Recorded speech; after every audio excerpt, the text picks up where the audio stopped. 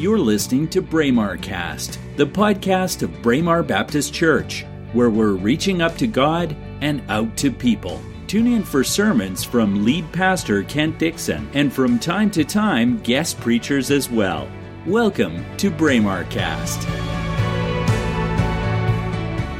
So good morning, Braemar. Let's talk about Lent this morning. How do you feel about that? There's no really excited faces. Why not? So I've had some conversations with people recently, and they have said to me, what is Lent? What does it mean? What are the different parts of it? Why do we celebrate that? And I've heard people say, isn't that a Catholic thing? But in conversations with Christian friends over the years, I've come across a wide range of understanding of different parts of the year, different time periods in the church calendar. And some have recognized that some of the formal names that are associated with the Christian calendar, hopefully we recognize these: Good Friday, Christmas, Easter, right? Those are church calendar times.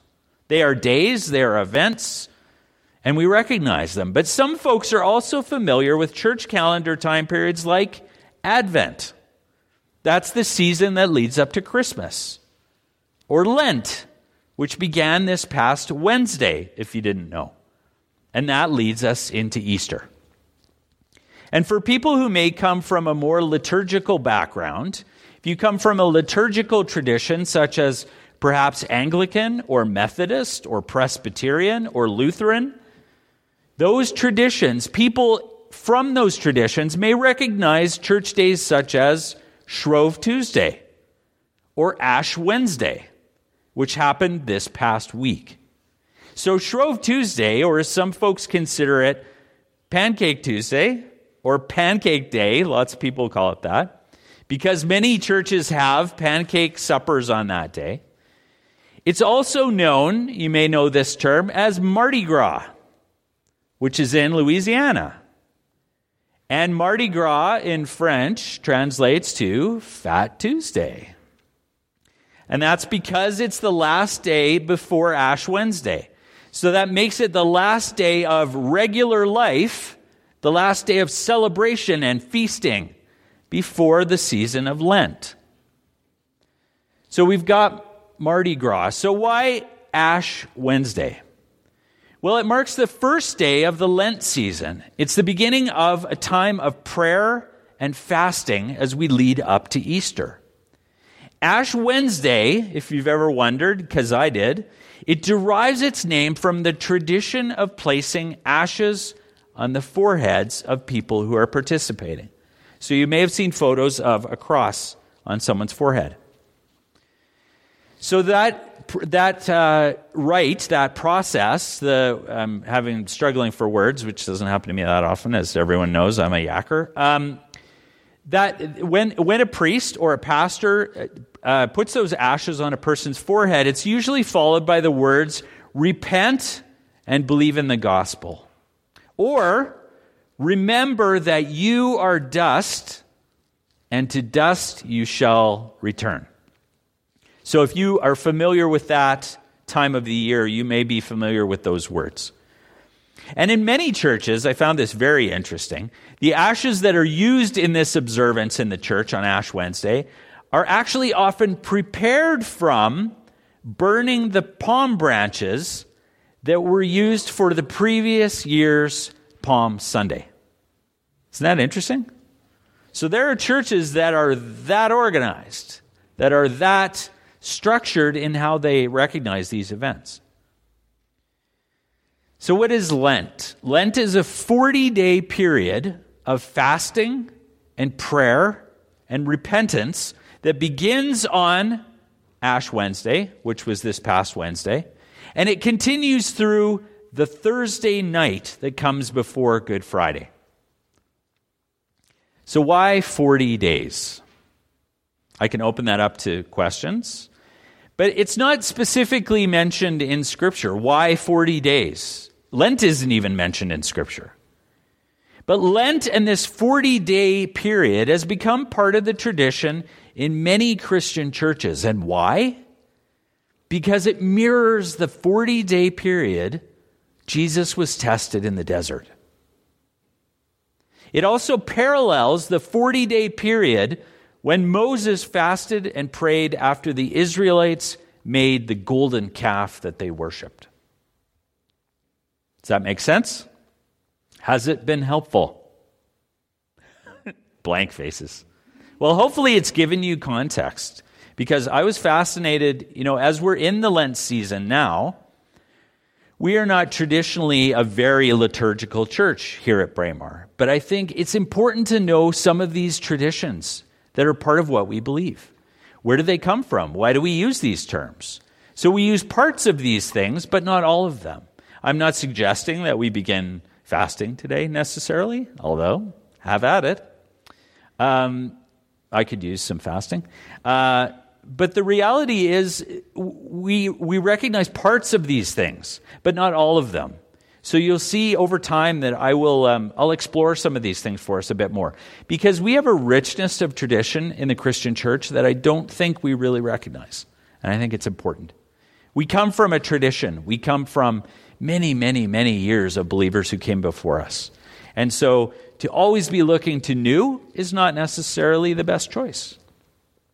So hopefully you've gotten a bit more context on the season of Lent and what that means to us as Christians.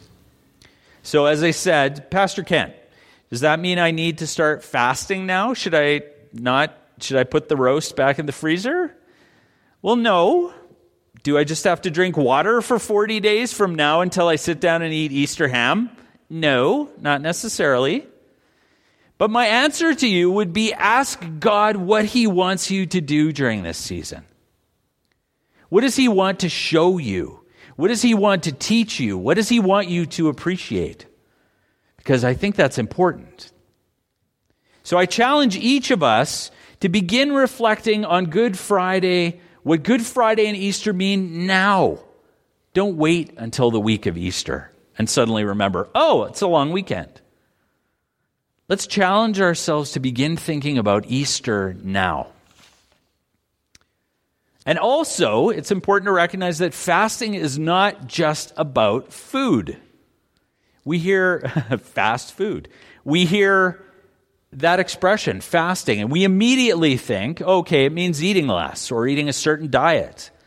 But it's not just about that.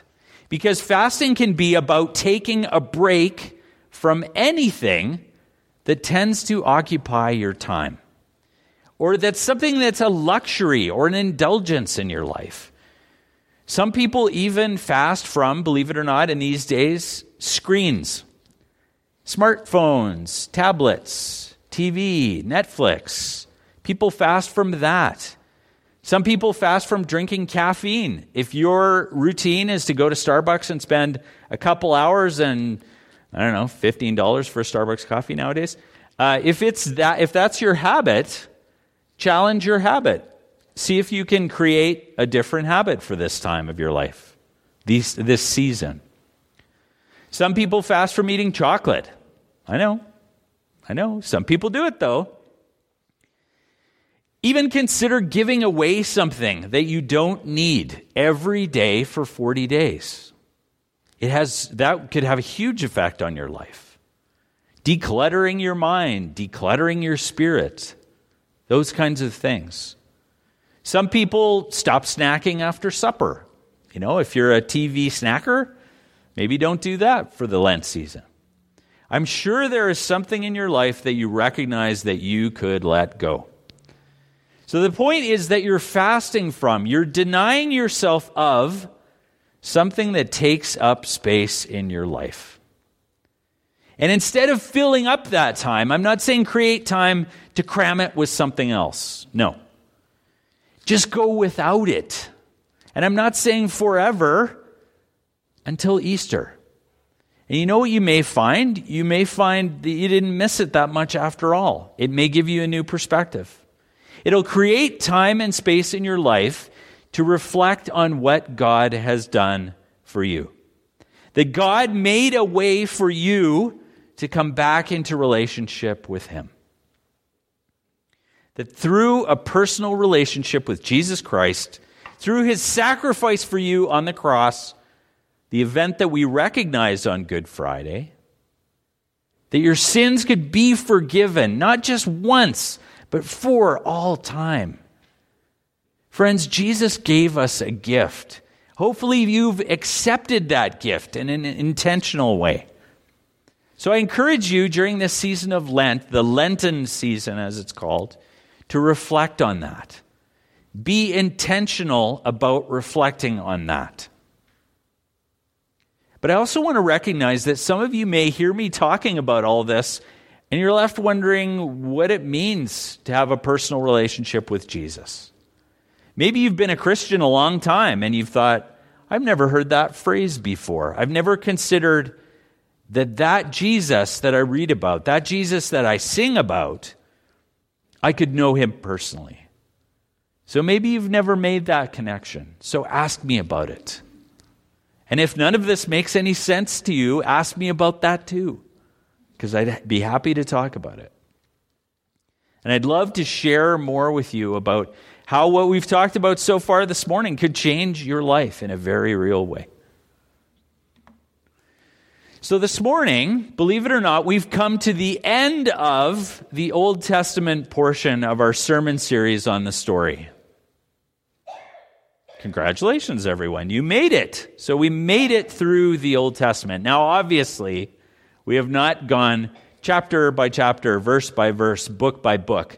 But we've, in a very real, very intentional, very thorough way, explored a chronological view of many of the high points, many of the key events, many of the things that God was doing and has been doing throughout human history so far in the Bible. So remember during our sermon about 2 weeks ago, Pastor Kent, I can't remember what you said 5 minutes ago. Okay, fair enough. So 2 weeks ago, we learned about Cyrus, the Persian king. And we learned how God used him to release the Jewish people, to allow them to return to Jerusalem to rebuild the temple. Do you remember that?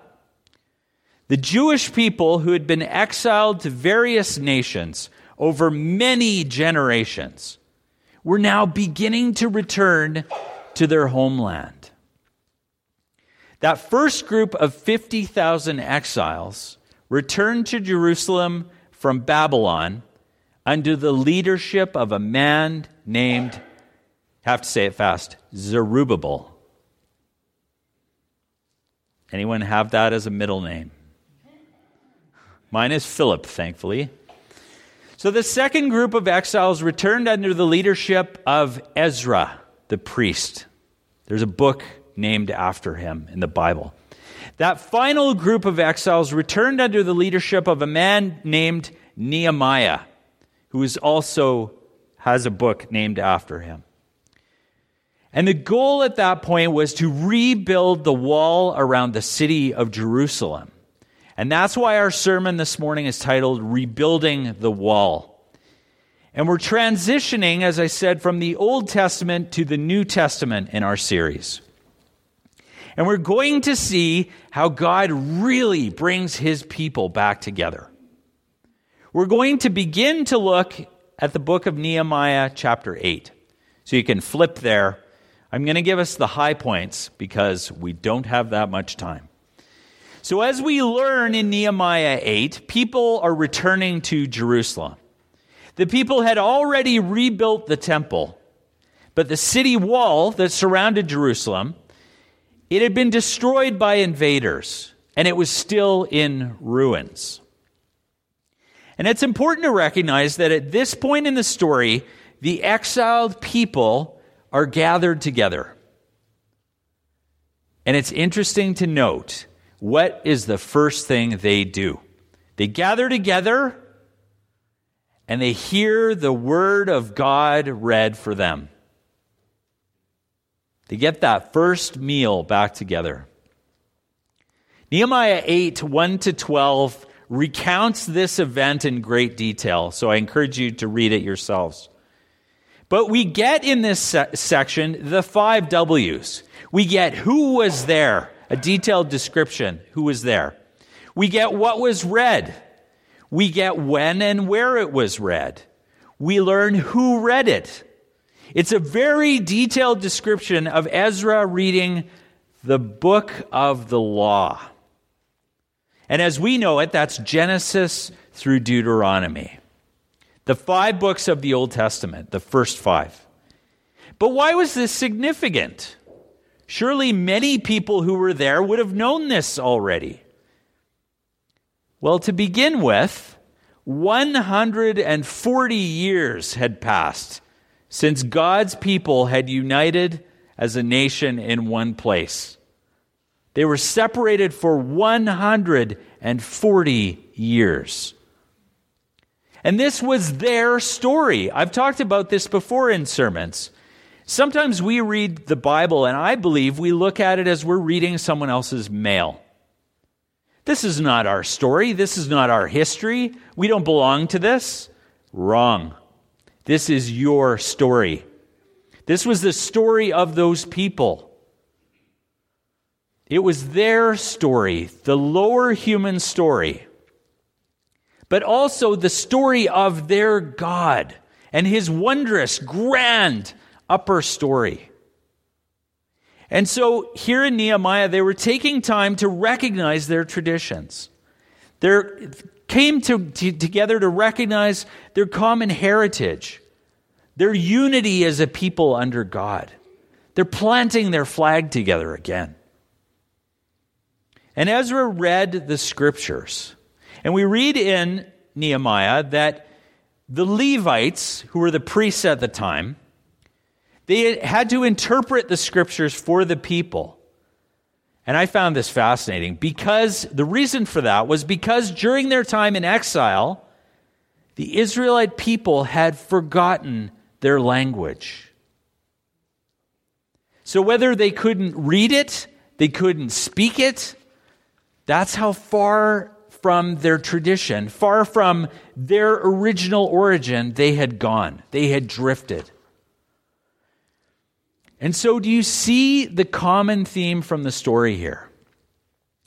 People need to hear God's words. We need to hear his word through the scriptures.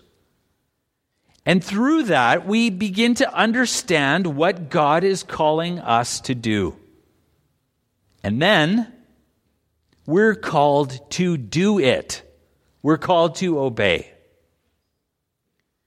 Did you know that you can communicate the whole story of the Bible to someone in 3 minutes or less?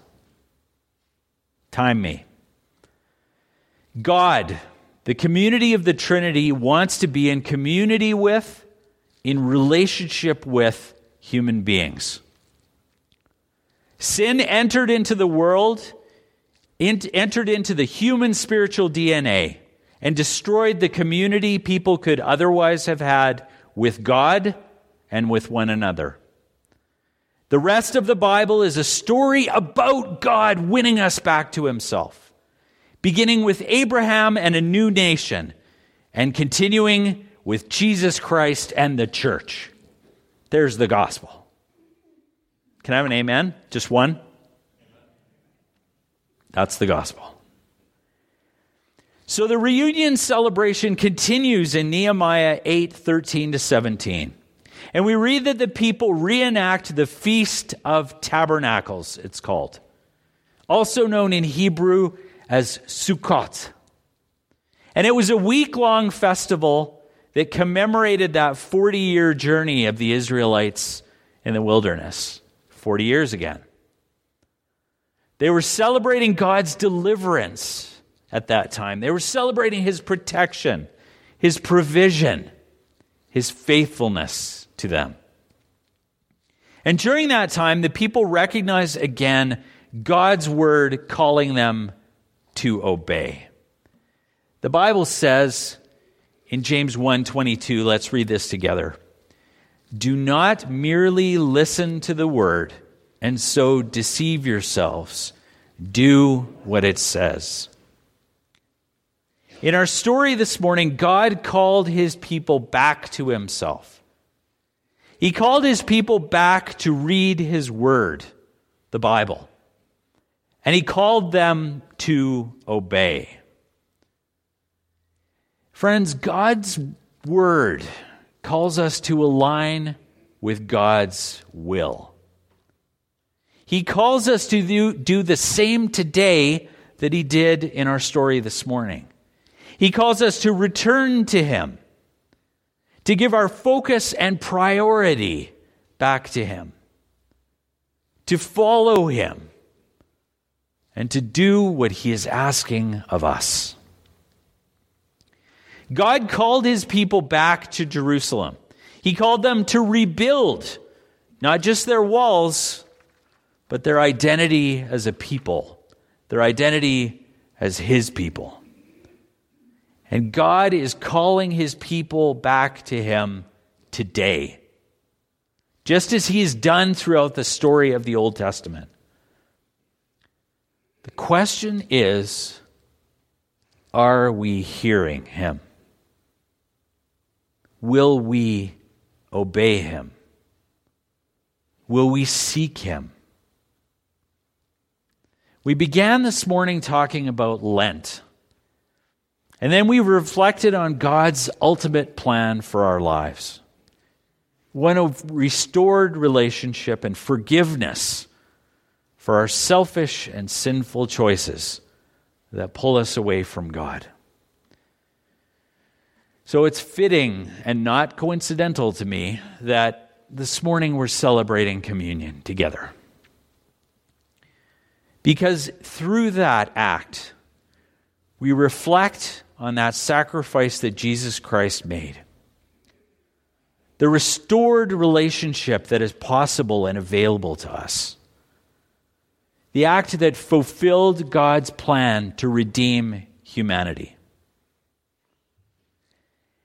This morning we approach this table, as I always say, not as a Braemar Baptist Church table, but as the Lord's table to which he calls us to freely come.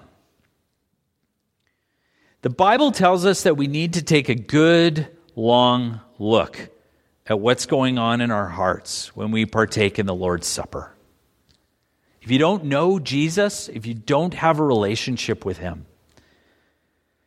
this is something that you should probably sit out. That's a hard thing for me to say, but it's true. And that's not about being exclusive. It's about you recognizing an opportunity to start with that relationship. Start with recognizing Jesus before you come to this table. In 1 Corinthians 11:28, the Apostle Paul wrote, "Let a person examine himself, and so eat of the bread and drink of the cup." In Corinth, this intended act of communion with the Lord had become a thoughtless and even selfish church ritual. Their minds had shifted clearly from Christ's substitutionary, there's a big word for you, sacrifice. Jesus' sacrifice on their behalf. The reality of that. And it had wandered elsewhere because we are wanderers. Folks, we must never let that happen to us. We need to stay mentally engaged when we partake of these elements. It's not a box that we check off once a month. 1 Peter 1:18 and 19 reminds us that these elements have been ordained to soberly remind us of the high cost of God's forgiveness. Yes, it's juice and crackers, but it means so much more than that. Eating and drinking of them vividly depicts our union and solidarity with Jesus Christ as our Savior, as our Lord, and as our source of spiritual life. We also need to take the time to examine ourselves, as I said a moment ago, to ensure that our relationship with Jesus is authentic and it's genuine. Not only recalling the beginning of our relationship with Jesus, whether that was a year ago or 50 years ago, but seeking to discover that if there's any unconfessed sin. I talked about Lent and giving things up. It's just as important that we recognize unconfessed sin in our lives. God knows already. You're not hiding him successfully. You're not hiding your actions, I should say, successfully from him. He knows it, but he asks you to confess it, to seek forgiveness for it. And unconfessed sin, my friends, will get in the way. I guarantee it. And lastly, it would be wrong for us to eat the bread and drink the cup of Christ without a heart that is purposely thankful. The Lord's Supper is not only a reminder of his brutal death, but also a celebration of the incredibly gracious, generous God that we serve. The invaluable privilege of being forgiven by him. So as you take the bread and the cup this morning, do it with a grateful heart that can say, along with generations of Christians, thanks be to God for his inexpressible gift. I'll be serving communion this morning, and I'll invite you to come when you're ready as the music plays. And if you're sitting with someone who's not able to come forward, I would ask that you take the cup and the bread for them as well. And please wait to eat and drink, and we will do that together. Come when you're ready. You've been listening to Braemar Cast, the podcast of Braemar Baptist Church. We hope you enjoyed this episode. Please subscribe to our podcast and share it with your friends. You can also visit our website at braemarbaptist.com. That's BRAEMAR Baptist.com. God bless you.